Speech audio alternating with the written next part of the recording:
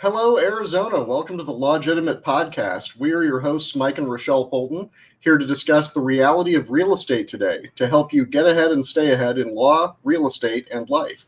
Today's show is brought to you by Realty Executives, the AZ Own It team. That's us. Residential and commercial, sales and consulting. You can find us online at azownit.com or call us at 480-400-1297. With us today, we have Aaron Alvarez from Western Alliance Mortgage, and we have Robert W. Jones from iNetrepreneur. And we're going to talk about the reality of the real estate market today, just a little free-form discussion. And let's go ahead and get started with Aaron. Hey, guys. How you doing? Hey, thanks for coming on our show, Aaron. I mean, we've known each other for how many years now? So tell everyone why you're so awesome. Yeah, it's been a few years. I'm excited. I've been seeing your guys' show, so thanks for having me. Glad to have you here. So what is it that you do exactly for those who have not known you for years? So I'm a local lender, mortgage broker here in town. So, we help people finance, buy homes, refinance homes here in the Valley. Very cool. So our audience is variable. We've got people from experienced investors all the way down to people who have not yet purchased a property.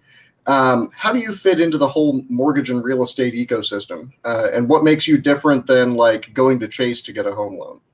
Oh, we're so different than that. But yeah, I would say the main thing is our rates are right now, we're a lot lower than what I've seen most banks out there. So we're pretty much beating everybody right now that we're going up against. So we have no lender fees, and I'm typically seeing our rates at least a quarter to half a point lower than a lot of these banks.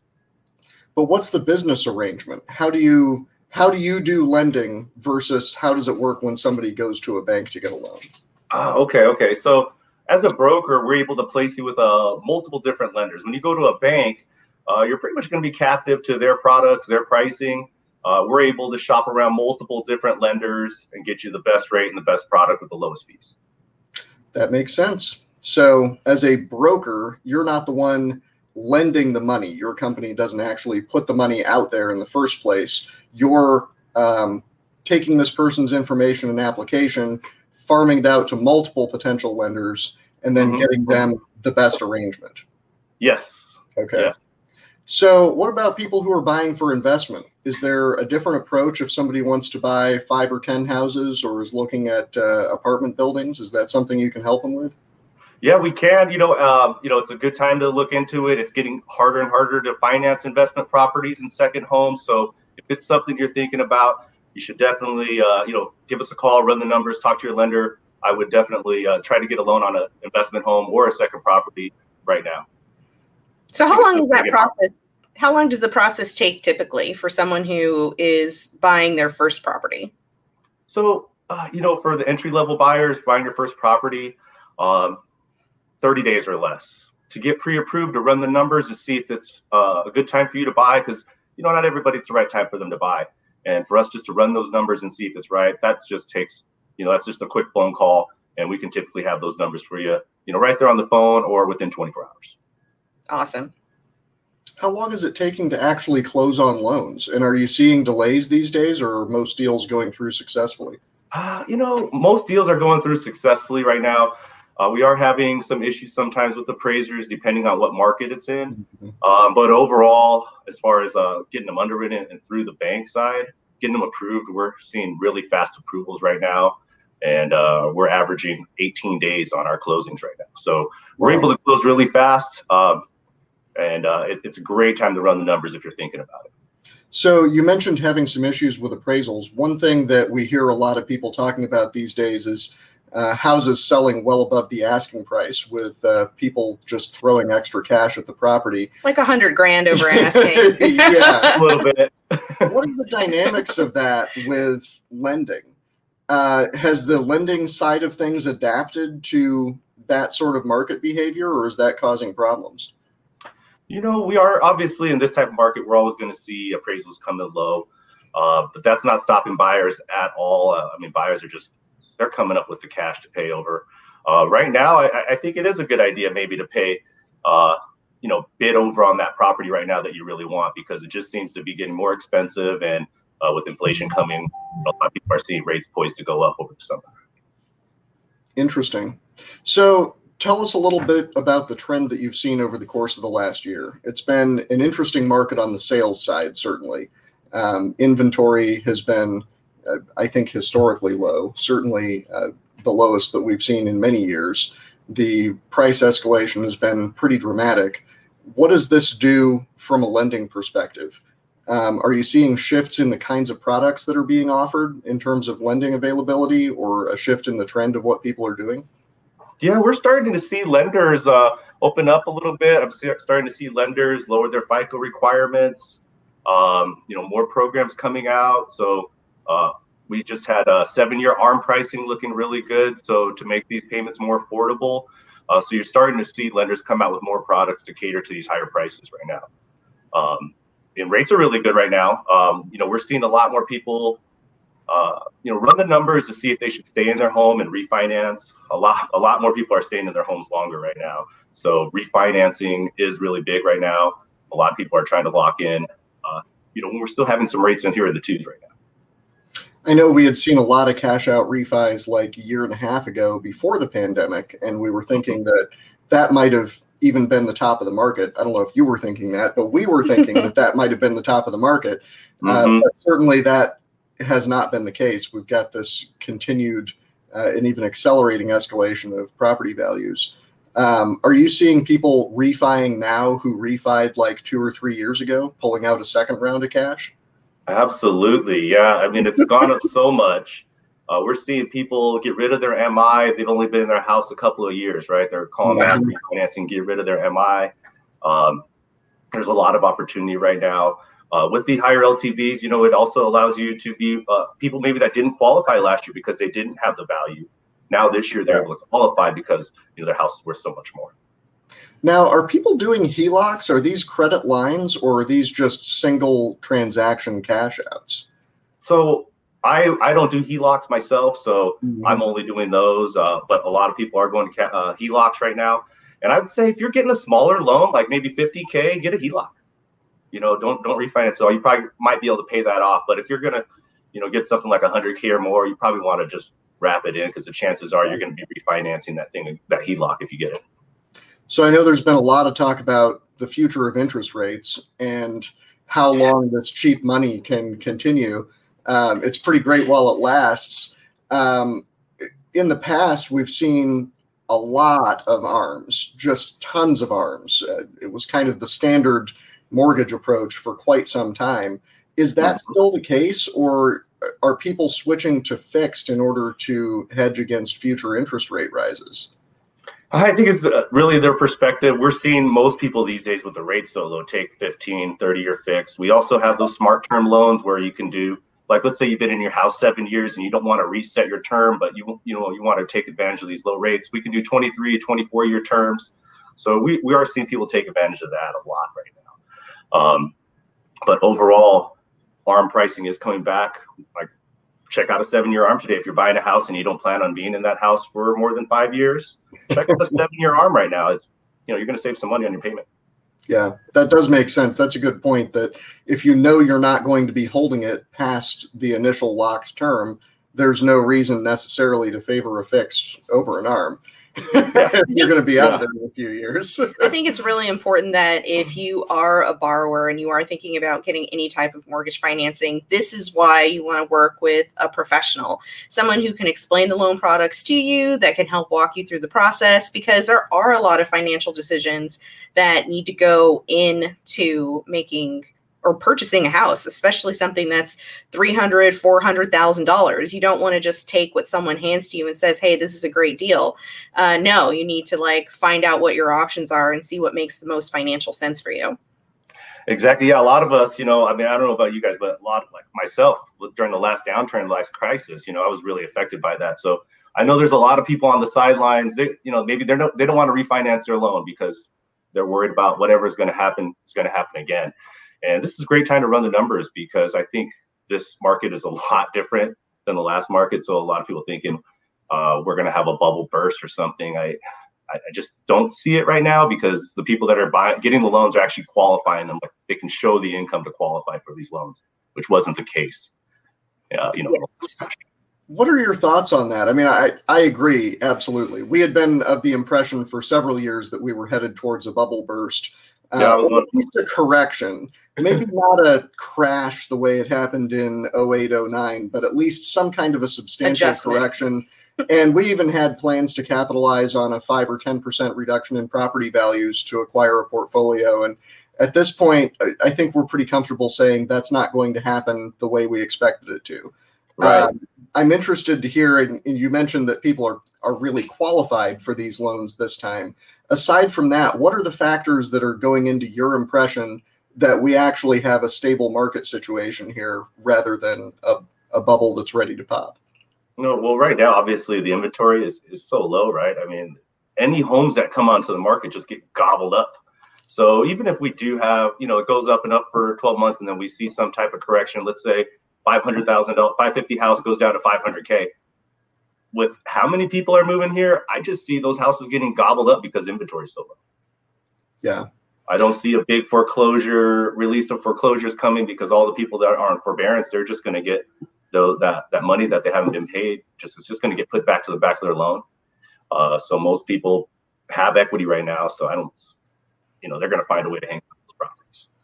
And the introduction since, the last recession was the loan modification. So many banks have the ability these days to just do a loan mod instead of a foreclosure or a short sale option that it really seems to be taking a lot of stuff that should have been in foreclosure off the market. Right.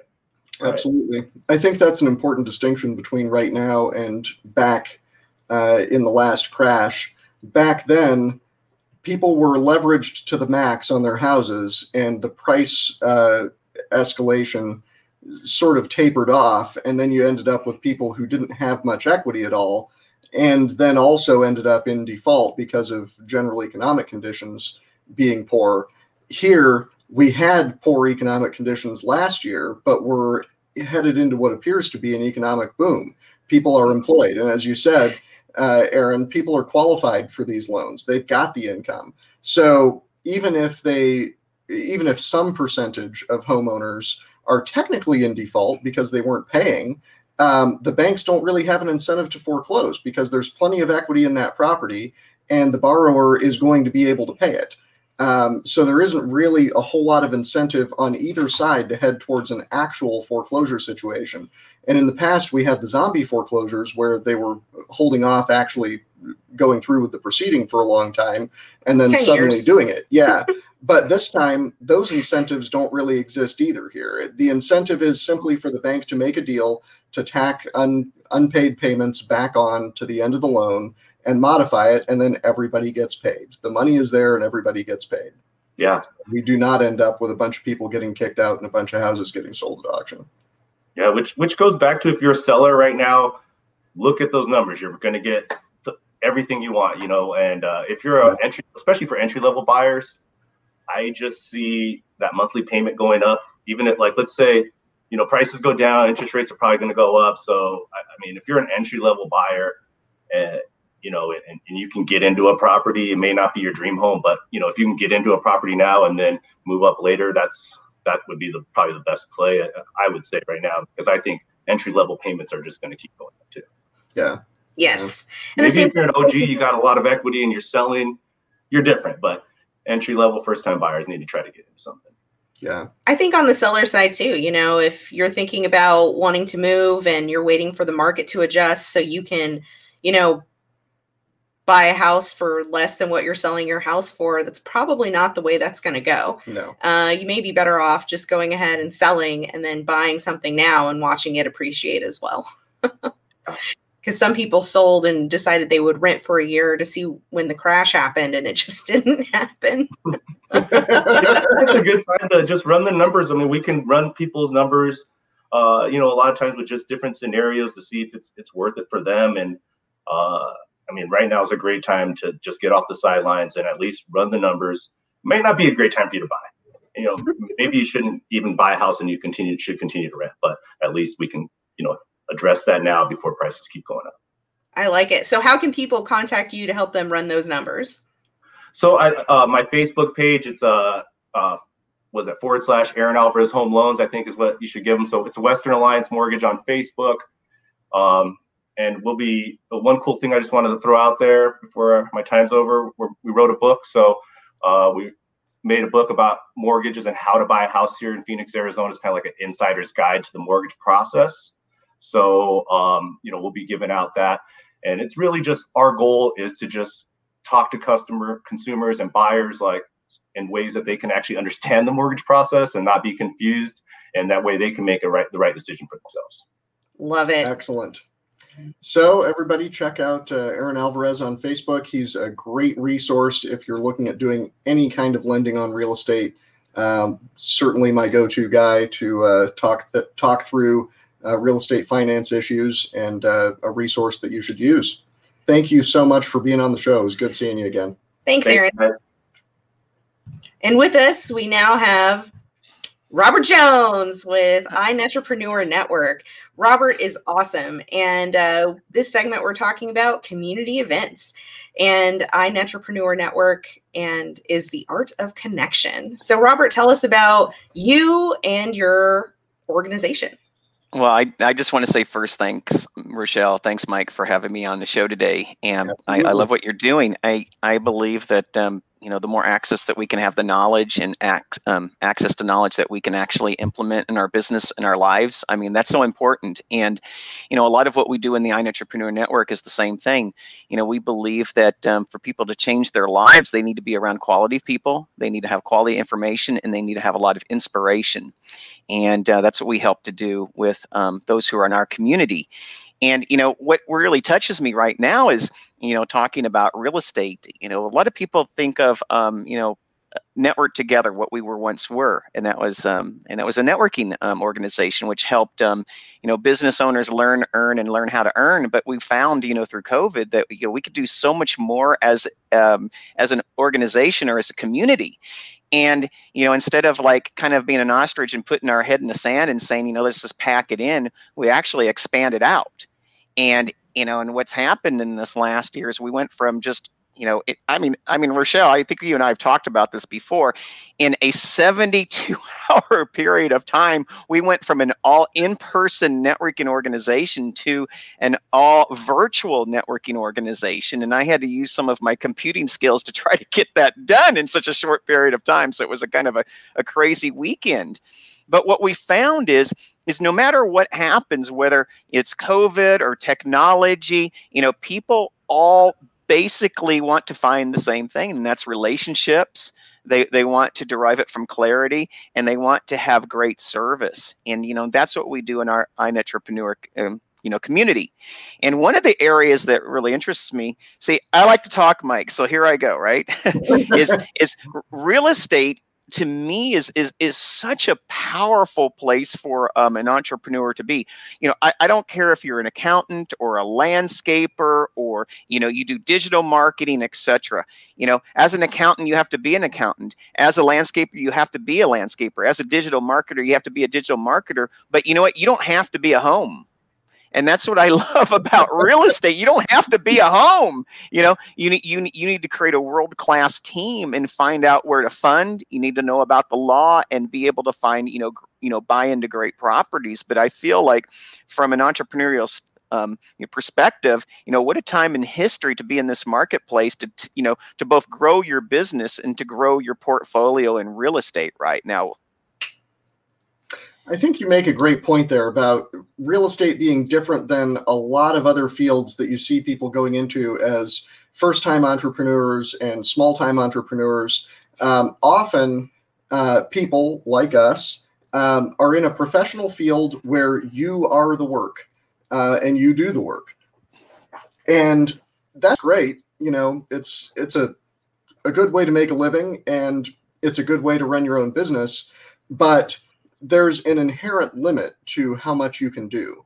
And it becomes a very different line of work when you are doing a professional services business where you as the owner are not delivering the services yourself. That's a different approach to running a law firm, a different approach to running any kind of a professional services business. In real estate, though, that's always how it is, because you are not the house. It's a product being sold, very much more like a retail type business or even a wholesale brokerage type business where you're selling a physical product made by somebody else. And real estate gives you a little bit of a mix of both worlds. And it lets you engage with a lot of professionals doing a lot of head work, a lot of thinking and analyzing and deal structuring, but you yourself are not the product. You get to deal with products that already exist, and you're going out and finding them and finding buyers. It's one of the things I really like about it. Yeah, and I think of, like, in my industry, we talk about, duplication, replication, and elimination. Mm-hmm. And, that all goes basically with automation. You want to automate a lot of processes, but the same, real estate in certain ways is really a tangible asset that it never depreciates. The land that you have, I mean, you learn that in Business 101, and you have the house on it, and you can fix it, you can flip it, you can create a team. And I found here recently, we have a real estate academy within the iNetrepreneur Network. We also have a personal development academy that's going to be starting up this next Friday. And again, we do this because for a lot of entrepreneurs, sometimes they get their headers, they get so focused on what they do, they forget that there's other ways to expand and grow. And, and I say that again and again. I said, for so many of us, we work on what we do so much more often, and so much more thoroughly than who we are. And why we do it.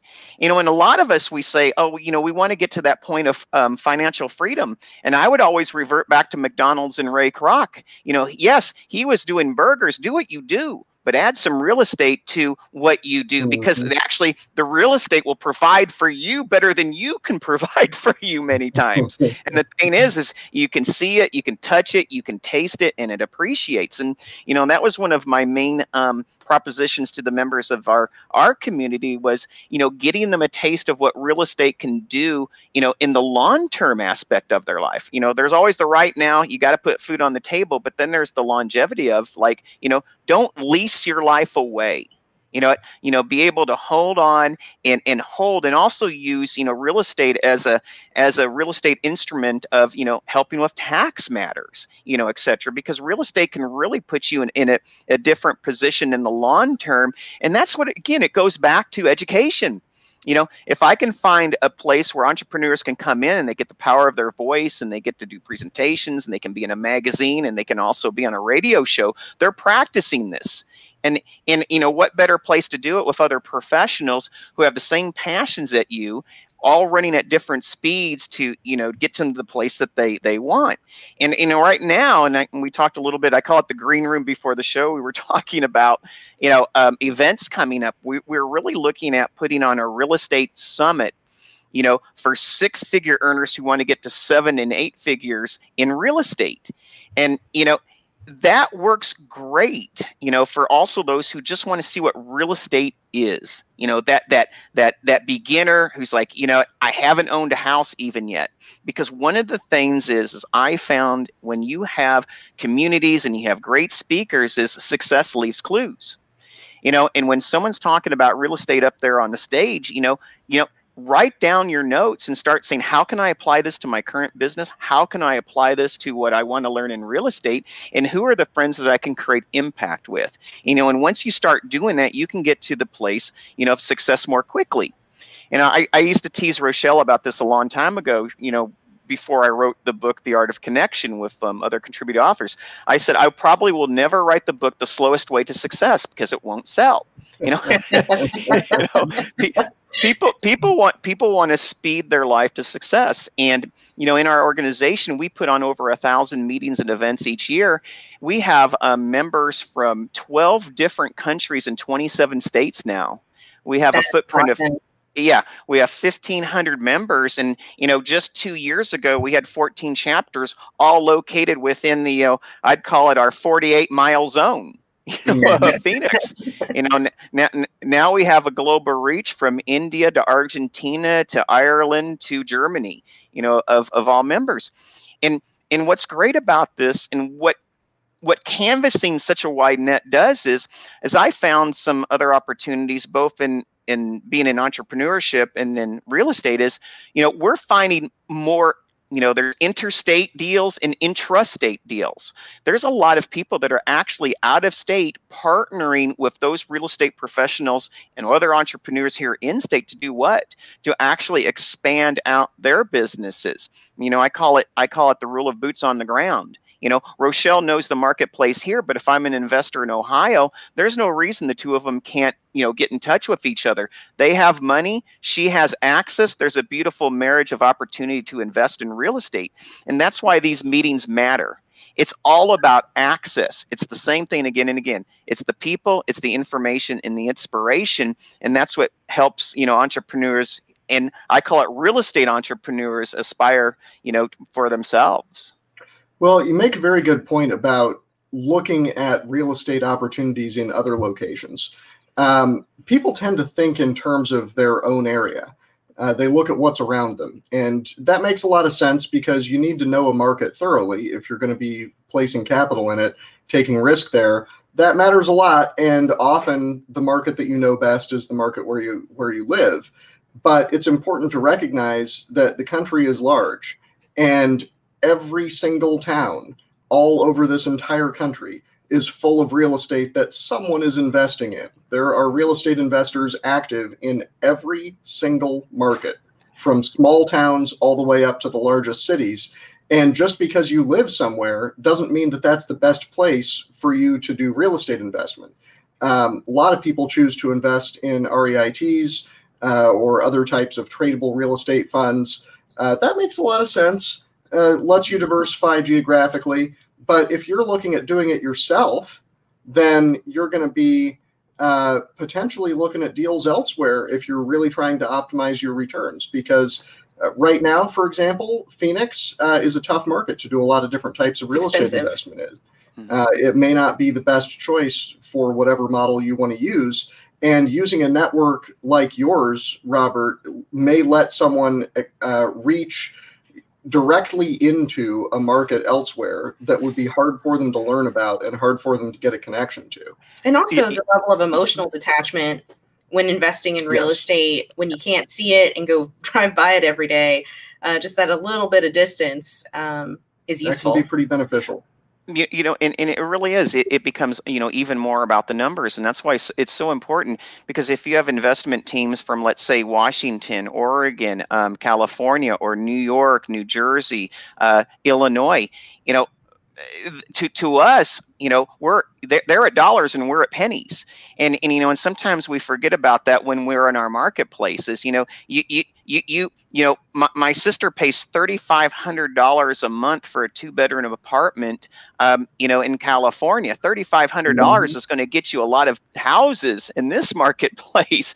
And so, sometimes, understanding that there's so many other ways, there's a lot of people that don't even understand, like what a subject to is. There's a lot of people that even can come out of area, take a subject to and just buy you right out of the house. And you can walk away from something free and clear.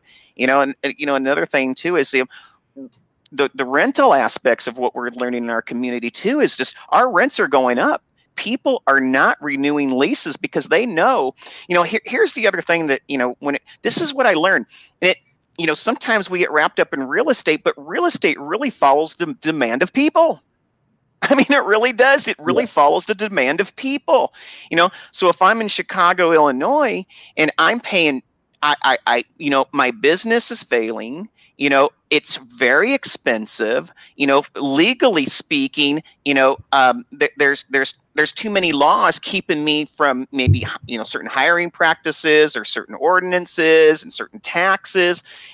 What are a lot of them doing? A lot of them are actually, either relocating both themselves and their businesses here, or there's even people who may be working for firms in Chicago and New York, but they're living here.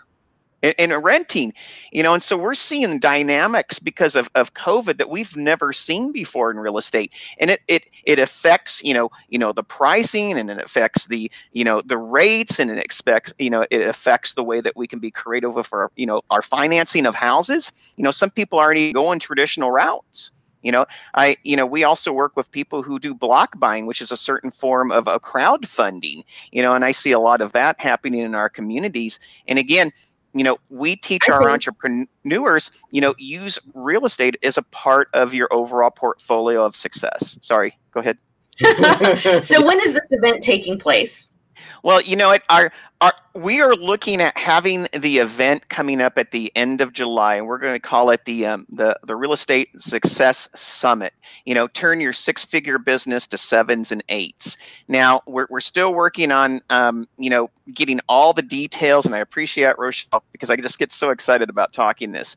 But we do know that we have our next big event called the Art of Connection Summit coming up on September 21st of later this year. At our last event, we had over 177 participants. We had 4 panels, all talking about the ways that people can connect. And if you'd like to get more information on our summit, you can go to artofconnection.com. That's artofconnection.com. If you'd like to maybe join us at our real estate class, we put it on our community calendar, community events, and that's ntevents.net, ntevents.net. You can see over 1,000 meetings and events on our calendar there. Excellent. Awesome. Well, thank you so much, Robert, for being on the show. And thank you, Aaron, for being on our show as well. It was great to have you both. And thank you to our listeners and our viewers. You can catch us later on YouTube, or you can listen to any of our past episodes on Spotify. Thanks for joining, Phoenix, and we'll talk to you next time. Thank you, guys.